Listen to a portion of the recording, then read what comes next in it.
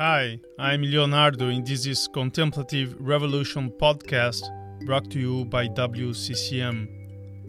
In this episode, you're going to listen to Sarah Bachelard speaking on A Church Come of Age. This talk is part of the Domain Seminar 2019 held in Canada with the theme A Contemplative Christianity for Our Time. Last one. Welcome back again for our final session of this series. And as you know, tomorrow morning there'll be a time when Father Lawrence and there's a question and answer session, but I'm also hoping that if you have energy and would like to, an opportunity after the talk today for some questions. So I'm aware that this morning's talk had a lot in it and many different strands, and it might be might have had difficulties in a way digesting it, but I hope there were bits and pieces that you could connect with, and we are hoping to make the transcripts or the talks ultimately available in print, so that might also help. So with this final talk, the heading is A Church Come of Age. The churches are almost empty or sold, as if they've reached their tipping point, and from the pulpits, God slid out.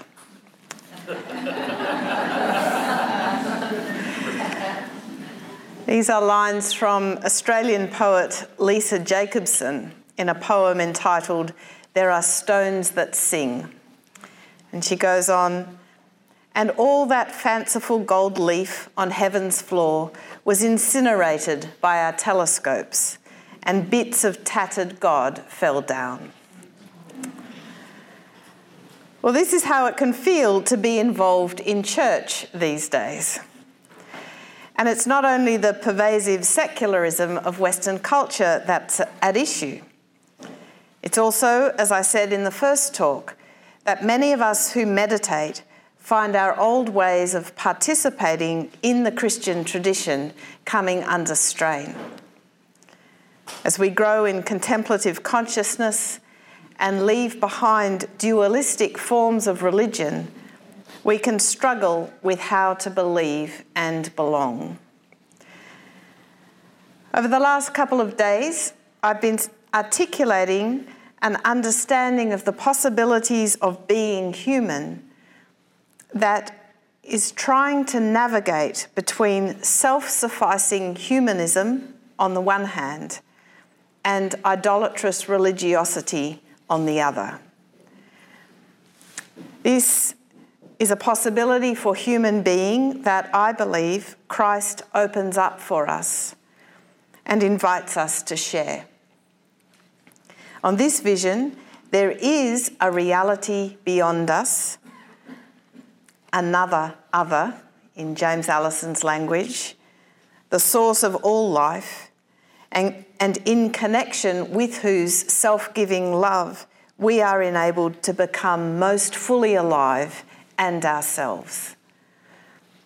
Being truly human on this account means being drawn into the divine life, participating in such a way as to be transformed ourselves and so bear God's life in the world.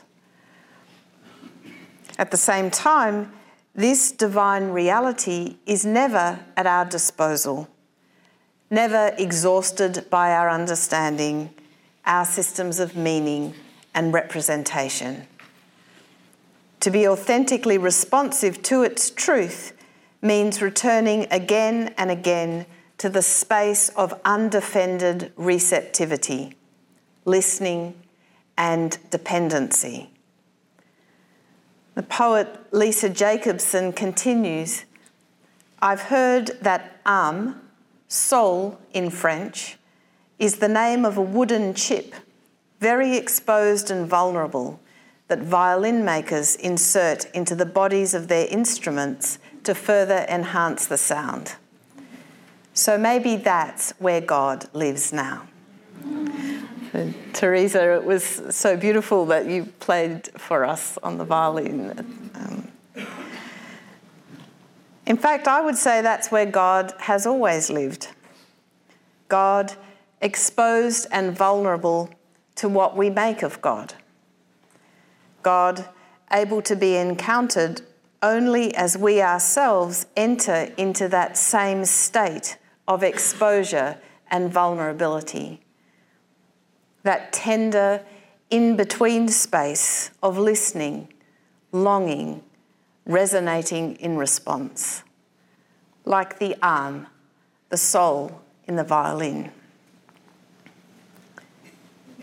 This is the space our contemplative prayer opens into and teaches us to inhabit. And it's the heart of Christian discipleship.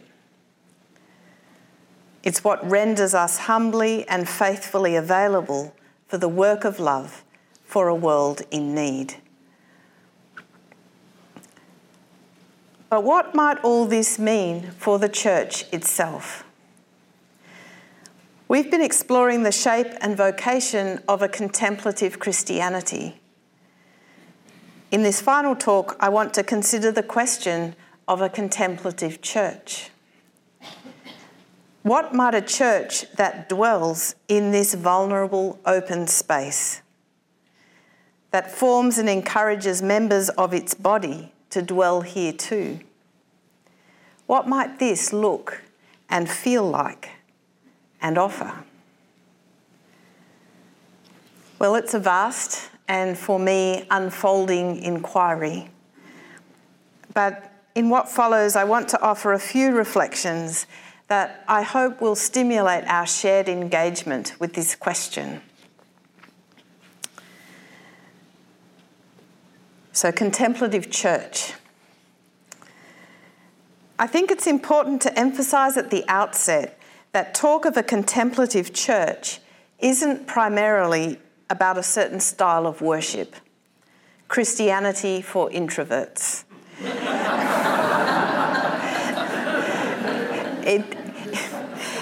It doesn't have to mean continuously hushed tones, flickering candles, and Gregorian chant.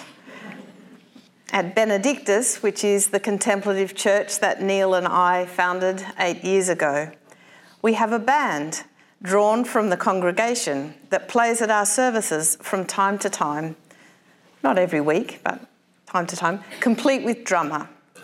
They're called Deafening Silence.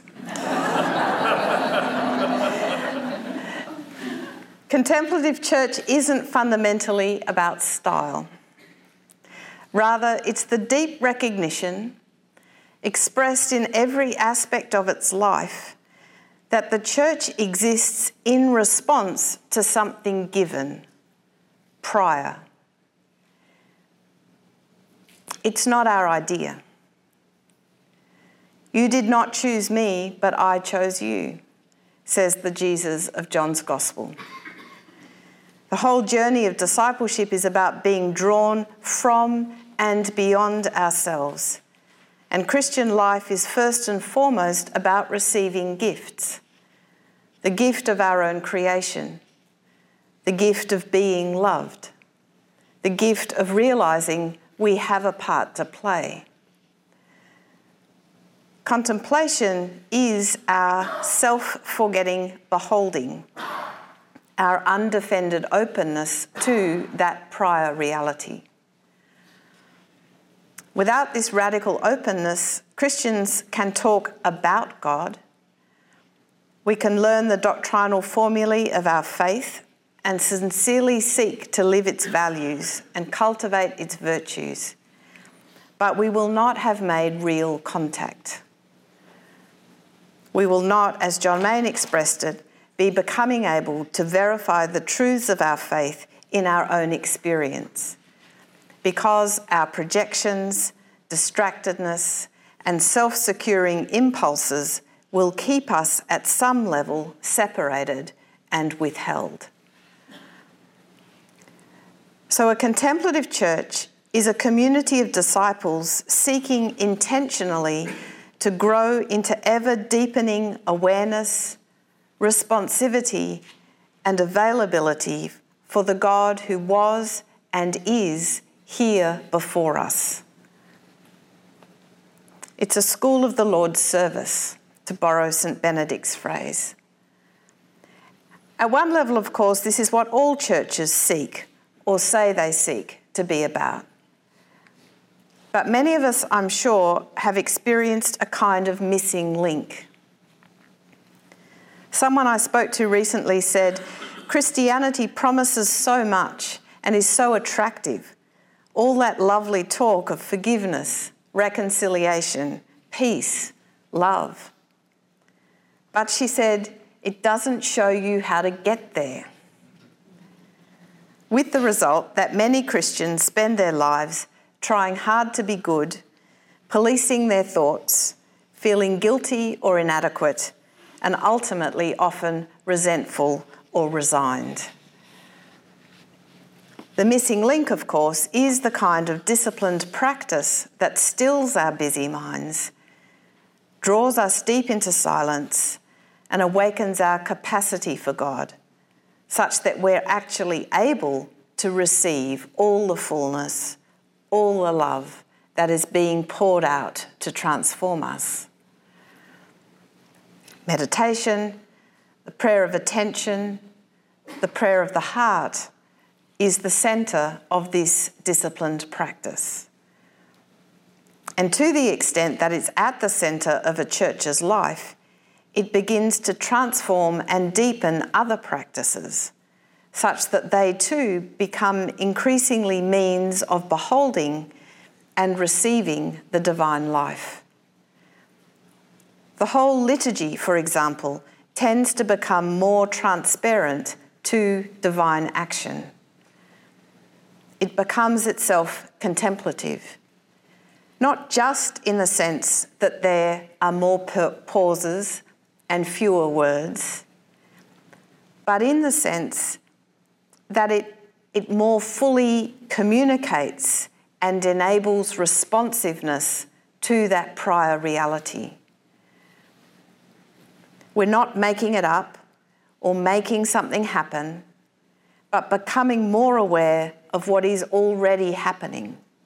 God with us, God among us to reconcile and free.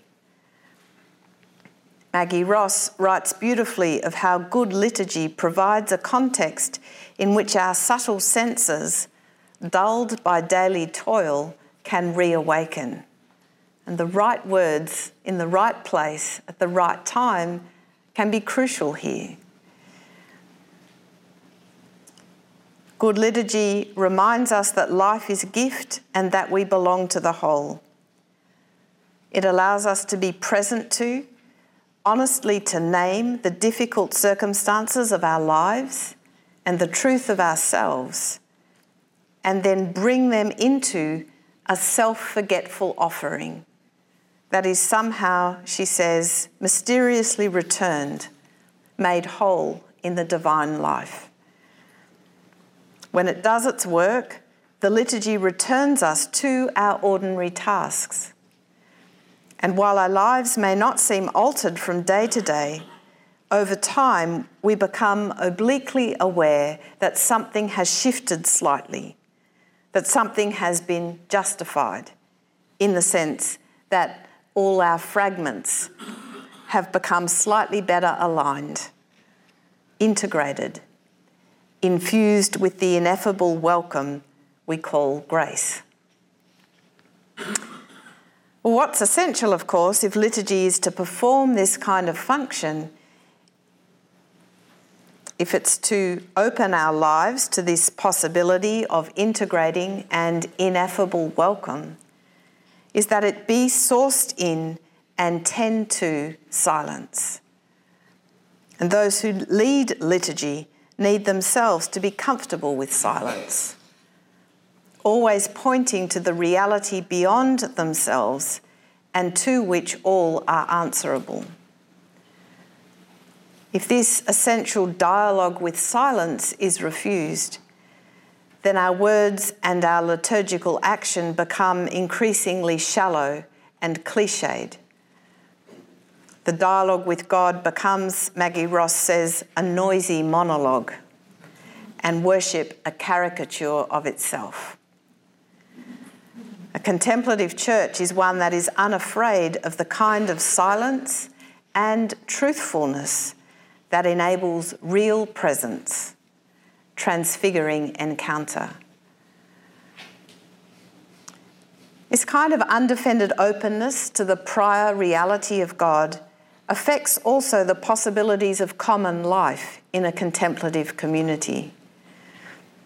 As we know, contemplative practice deepens our awareness of self, of our habitual patterns and reactive tendencies, our hurts and fears. At the same time, and somewhat counterintuitively, it enables a more radical hospitality to self, a humility and self-acceptance beyond the need, the compulsion to justify and defend. It's kind of like, well, here I am. And this growing awareness and self-knowledge can be deepened by reflection and dialogue with others. And at Benedictus, for example, our contemplative church, there are various contexts in which people gather to reflect on their experience and share their lives. Yet what's distinctive about these gatherings, I think, is not only the honesty and humility of the sharing, but the spaciousness of the listening that is emerging. Instead of having to pretend, as happens in some church contexts, that we've got it more or less together, or that some of us know what everyone else should be doing and believing, there is real, non-patronising acceptance of the mess and ambiguity of our lives as the theatre of God's transforming work. Rowan Williams writes, responding in a life-giving way to what the gospel requires of us means a transforming of our whole self, our feelings and thoughts and imaginings. To be converted to the faith does not mean simply acquiring a new set of beliefs, but becoming a new person in community with God and others through Jesus Christ. But to undertake this work of holistic transformation in the context of a community presupposes a certain level of maturity and trustworthiness in the community itself. And this is in turn reliant on the growing capacity of its members to be still, to listen beyond their initial reactivity, to be unthreatened by what looks unresolved and painful. All fruits of contemplative practice. So what I'm trying to sketch is a sense of what a contemplative church more fully is. It's a church where the disciplined and regular practice of silence and stillness responds to the prior reality of God and informs the whole life of the community, the ways it gathers, the hospitality of listening, its openness to transformation and adventure. Of course, it isn't and doesn't claim to be perfect. That indeed is part of the point. But this maturing of persons and of the community as a whole is what constitutes an authentically countercultural church. In this sense, it is not of the world. But it is still worldly in the good sense Bonhoeffer intends, in that it is deeply engaged with and connected to the commitments and solidarities, the ambiguities and crises that comprise our lives. It's not seeking to draw people out of the world so as to prop up an ecclesial institution, but to release them to participate in the work of reconciliation and love in every sphere of life. But this brings us to an important question for a contemplative church. It's the question of how, other than through its prayer and the transformation of individual members, how such a community is properly related, properly engaged with a world come of age. What, if any, is its contribution as church to the public square and the life of the world? Well, in previous talks, I've said that Christian faith is responsive to the God who is in no sense competing for space in the world or in rivalry with it. The direct corollary is that the church called to witness to this God must be similarly self-dispossessing. The church is not an end in itself and does not exist to secure itself in being. This may come as a surprise. This is a key theme in Bonhoeffer's prison letters, and he considers the unfaithfulness of his church in this regard to be a primary source of its loss of authority.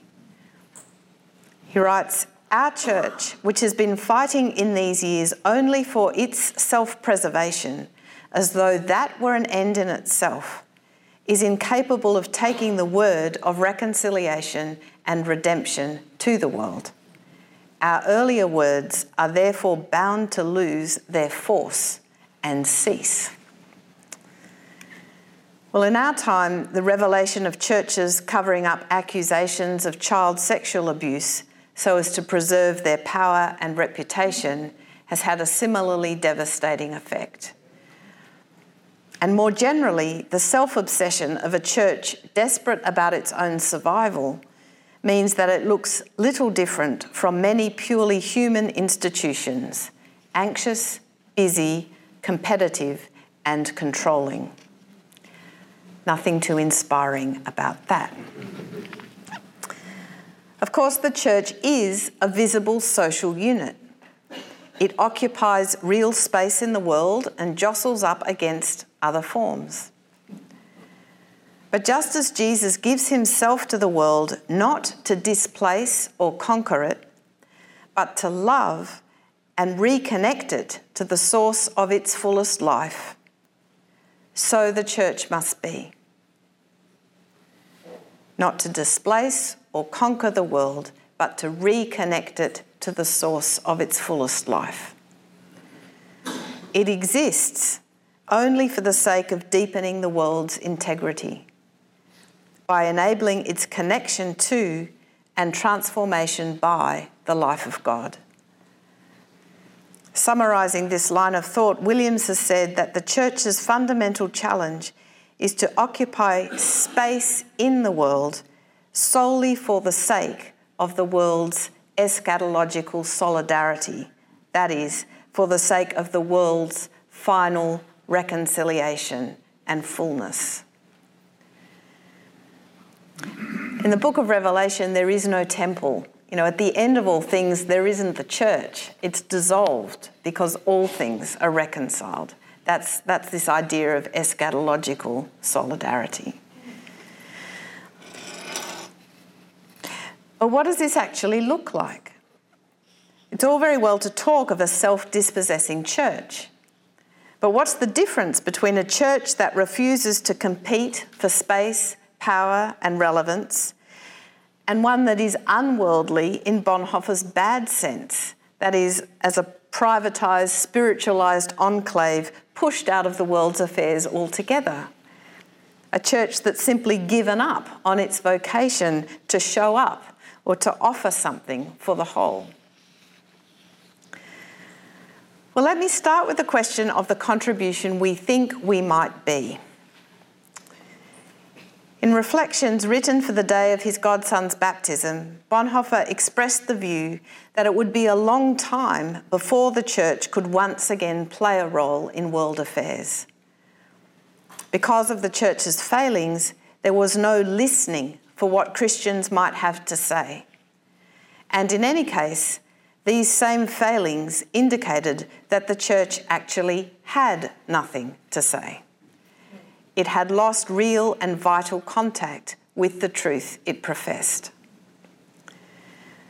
Raymond Gaita, an Australian philosopher, once said that we say of some people that they have something to say on moral or spiritual matters, but we do not mean they have information to impart or a theory or a doctrine to propound. We mean, among other things, that we judge them to have attained wisdom, to have attained a depth in their life and thought, and because of that, we judge their words on such matters to have authority. As Gaita remarks, we would not seek moral advice from someone we judged or knew to be jaded, corrupt, shallow, or self-preoccupied.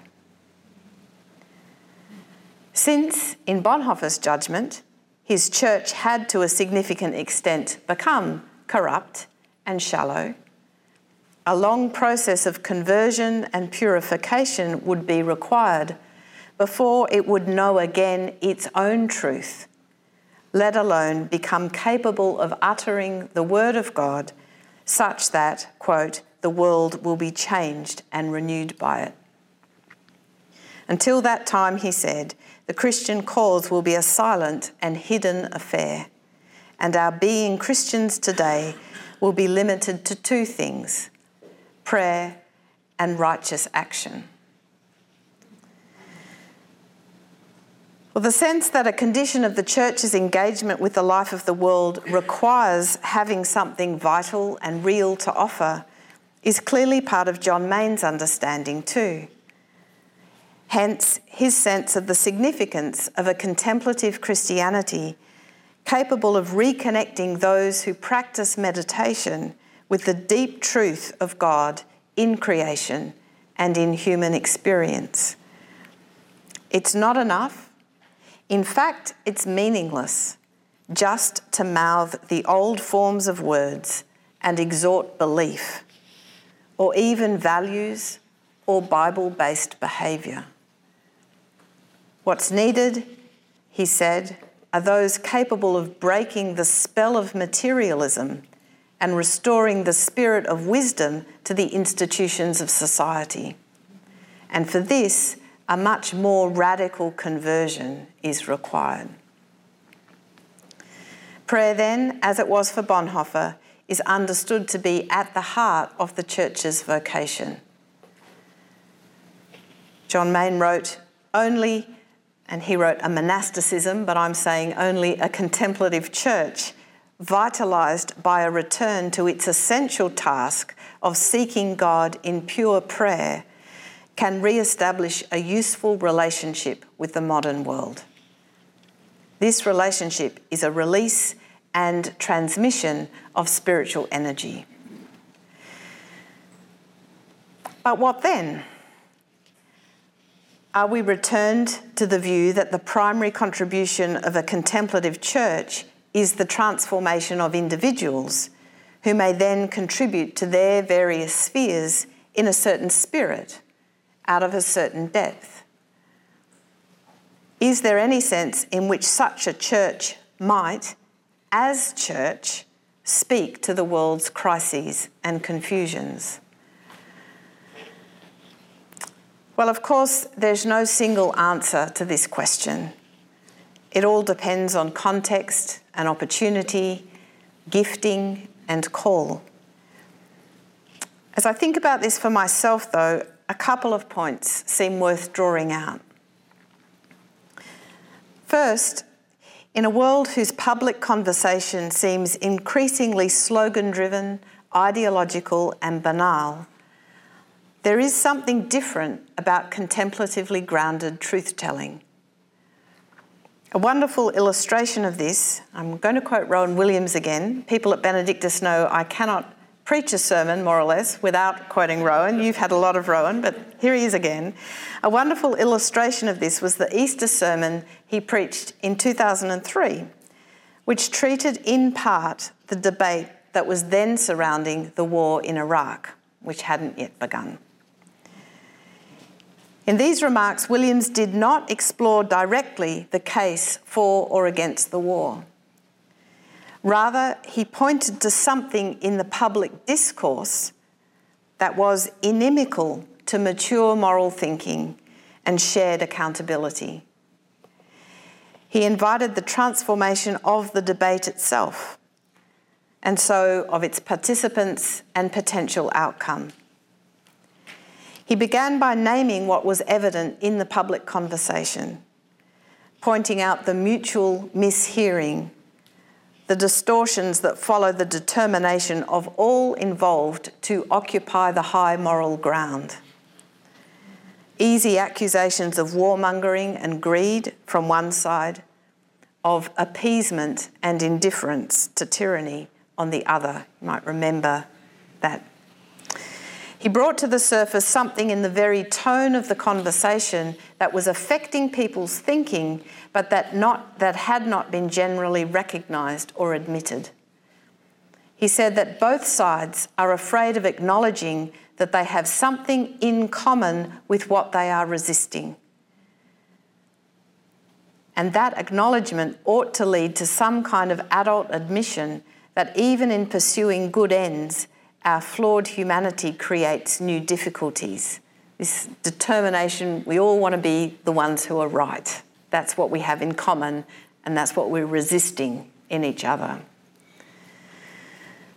Well, it's not clear that any other critic or commentator could have made this kind of contribution, whose authority was not just to do with intellectual or positional power, but spiritual depth. And what made this an instance of contemplative truth-telling was, I think, its emergence from and its invitation to humility. Williams was publicly inviting all to a kind of repentance and into the possibility of shared responsibility and vulnerability in the face of a complex moral reality. He spoke of the necessity of turning our eyes away from the seductive image of a righteous, settled soul with nothing more to learn or repent. This was speech that was prophetically critical and yet in solidarity. It opened up a vision for a new way of being and talking together. And it's an example for me of how a contemplative church might seek to be of service for the life of the world. A second and related kind of contribution concerns the enabling of spaces for authentic engagement on issues that divide groups or societies. A key question for our world today concerns how we work for justice without making polarisation worse, without contributing to the very divisions we yearn to see reconciled. Part of the risk in activism is that your identity gets wrapped up in your cause. Your righteousness becomes, if not an end in itself, then at some level an impediment to deep, generous, and transformative listening. How do I learn really to engage with climate deniers, for example? Or with those I consider racist, irresponsibly populist, homophobic, and so on? How might contexts for truthful and potentially reconciling kinds of conversation be offered? Many today know the necessity of a revitalised and authentically public culture where difference can be engaged without hostility and pre-hardened arteries. I think of those promoting town hall and kitchen table conversations, and of practices such as listening or talking circles, circles of trust, open space technology, restorative justice processes, and the art of hosting, some of which you may be familiar with, and all of which are approaches seeking to foster more generous listening, the possibility of people hearing one another into deeper speech, and so discovering more of a common or shared good. A contemplative church may also, I think, have a part to play in enlivening and making possible this kind of public culture, enabling its conversation. As Thomas Merton wrestled with the question of how to respond well to the race crisis in the US in the 1960s, as well as later the peace movement, he developed a notion of the contemplative community as a true polis or civic space. Its grounding in divine action enables a certain detachment from the frenetic and polarised anxieties of the world. Detachment not in the sense of uncaring or uninvolved distance, but in the sense of knowing its own identity to be sourced elsewhere. And it's this that enables it to hold open a space for collaboration and discourse, a generous and hospitable freedom and for otherness.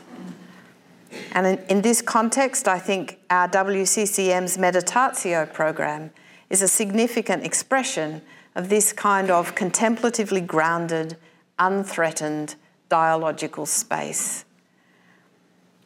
In this kind of engagement, the questions and issues facing the world can be brought into contact with and illuminated by contemplative consciousness, while at the same time the Christian perspective remains open and accountable to the wisdom and experience of the world. So contemplative communities, a contemplative church, does have something to offer the whole. Yet having said all this, I think the question of participating in and engaging the public realm, the secular consciousness of our time, remains difficult. In the clamorous, distracted Twitter sphere, it's hard for anything really to cut through. And thanks to the noisy and poisonous public interventions of certain expressions of Christianity, the church especially finds itself still in the kind of situation identified by Bonhoeffer. It's considered by many to be self-righteous and self-serving, such that Christianity, at least the Christianity I'm talking about, finds itself largely silenced. This doesn't mean we give up and go away. Prayer and righteous action remain our call. Acts of service, acts of solidarity, joining with others who seek the good of the city. Again and again, however, contemplative communities must put to one side the question of our own survival, success, or visibility. Listening, availability, suffering with. These are the only basis for our contribution to the public square and the shared life of the world.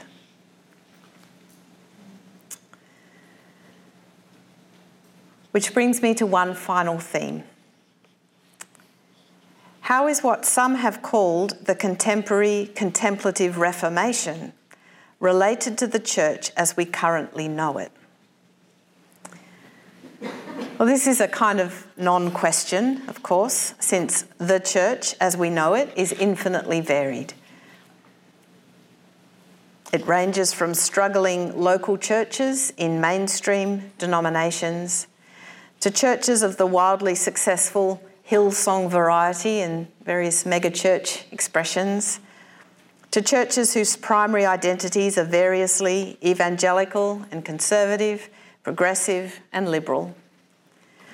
But since I began this talk asserting rather baldly that many of us who meditate find our old ways of participating in the Christian tradition coming under strain, I want briefly to comment on what I think are two key elements of a contemplative ecclesiology. The first is its ecumenism. Meditation is a practice of letting go of ourselves and being open to the gift of continuous conversion. The more we enter this process, the more we realise that following Christ isn't about grabbing hold of any fixed identity. Quite the opposite. It involves the constant willingness to leave all such fixed identities behind and be drawn beyond, into the unknown, into the unfathomable mystery of the one Jesus called Father. The effect of this process is that it lessens the importance of the labels we use to describe ourselves and classify others. St. Paul understood this very well, telling the Christians at Corinth that as long as they were squabbling among themselves, I belong to Paul, I belong to Apollos, they were missing the main point of the gospel. They were behaving as infants in Christ and according to their untransformed human inclinations. I planted, Paul says, and Apollos watered, but these labours were only ever in service of drawing you to the God beyond us all, who is the only one who can give the growth. If you get stuck at the level of identifying as a member of Paul's group versus Apollos's group, then you haven't really got very far. Analogously, it seems to me that maturing in the gospel means that denominationalism becomes something we take much less seriously, at least insofar as it's used to divide ourselves from and judge those of different affiliations. And this subversion of denominational identity in any tribal sense is very obviously an early fruit of contemplative practice. Think of the way our own WCCM community has been ecumenical from the start, as has the Centering Prayer movement founded by Thomas Keating and others. The contemplative habit strips away an unthinking superiority towards other baptised believers and the assumption that I have nothing to learn from them. The fundamental orientation of a contemplative church will be ecumenical. This doesn't mean that theological, liturgical, and structural differences are unimportant. Some expressions of our faith are more helpful and more true to Christ's way than others. We must discern how we rightly practice faithfulness and obedience. And it doesn't mean everyone has to be exactly the same. But this work of discernment can't be short-circuited by simple appeal to team membership. Catholics good and Protestants bad, or vice versa. Evangelicals good and liberals bad, or vice versa. And even Christians right and Muslims wrong, or vice versa. From a Christian point of view, the real test of any expression of faith is that it draws us into the dynamic of continuing conversion, whose fruit is ever-deepening compassion and mercy. So one profound implication of the contemplative practice of Christian faith is that it subverts the significance of tribal identities within the church, as well as between Christianity and other faiths. It calls us to a much deeper discernment of spirits and gifts us with much greater freedom to befriend one another across party lines. A second and related feature of a contemplative Christianity is that it challenges unthinking clericalism, authoritarianism, and patriarchalism in the church. Spiritual authority is, as Jesus taught, distinct from positional power and even from what looks, on the surface at least, like orthodox profession.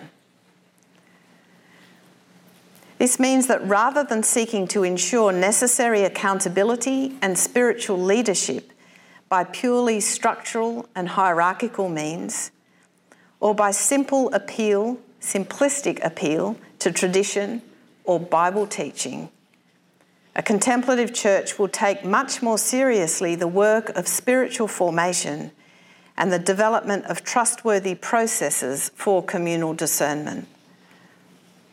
Where this challenges the history and established practice of particular church cultures, the process of ecclesial change and reform needs itself to be undertaken communally and contemplatively. But if the church itself is to come of age, to be of service for a world come of age, if it's to be a school for spiritual maturation rather than an oppressive, controlling and infantilising system, then this is the kind of reform that contemplative practice will both call forth and enable. And yet here's a question. How are some of us going to survive the church in the meantime?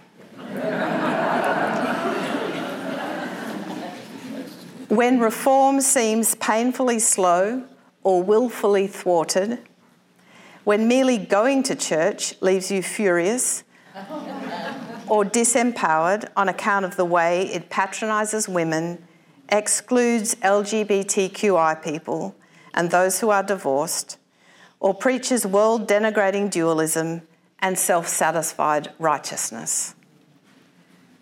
Well, how indeed? I have a friend, also an Anglican priest and meditator, who is the rector of a traditional parish in an increasingly conservative diocese. She says she is always leaving and yet always staying.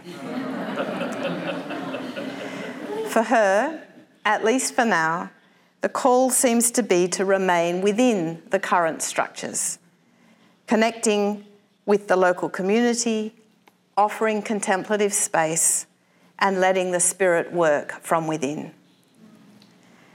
Others of us find ourselves squeezed to the margins, cast out of traditional church, and so liberated to explore new forms. Benedictus emerged from this experience. Others will be in contexts where reform and revitalisation are joyfully and generously embraced and so become beacons for the wider church, while others will be forced into a kind of exile, longing for community but simply unable to find anywhere to be with integrity. We're in a time of major ecclesial upheaval, and there is no program for the contemplative reformation. This means that each must discern her circumstances and what faithfulness requires. But there remains, I think, the imperative to find ways to gather. We need each other to enable our journey home. And Christians are called to make corporately visible a human sociality constituted by responsiveness to and transformation by the living God.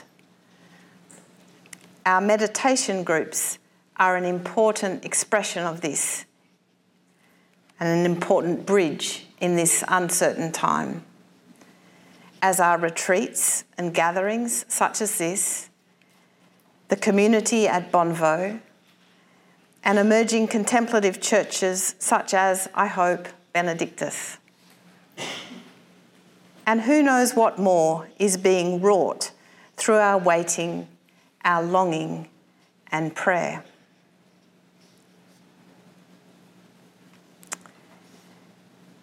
If you ask a priest, he'll point up. If you ask blackfellas, they'll point down to stones that sing and rivers vibrating underground. These are the final lines of the poem with which I began this talk. And at the heart of what I've been seeking to share is that the contemplative practice of Christian faith renders us more, not less connected to the life of the world. With hearts opened, resonating in tune with the world-creating, world-redeeming energy of love, a contemplative Christianity communicates the possibility of God-infused life, unthreatened self-dispossessing, joyous. The vocation of contemplative Christian communities is to celebrate this gift of love and freedom, to enable the undertaking of the journey that allows each to realise it for themselves, and then to live out its transforming implications in whatever circumstances, in whatever sphere they find themselves.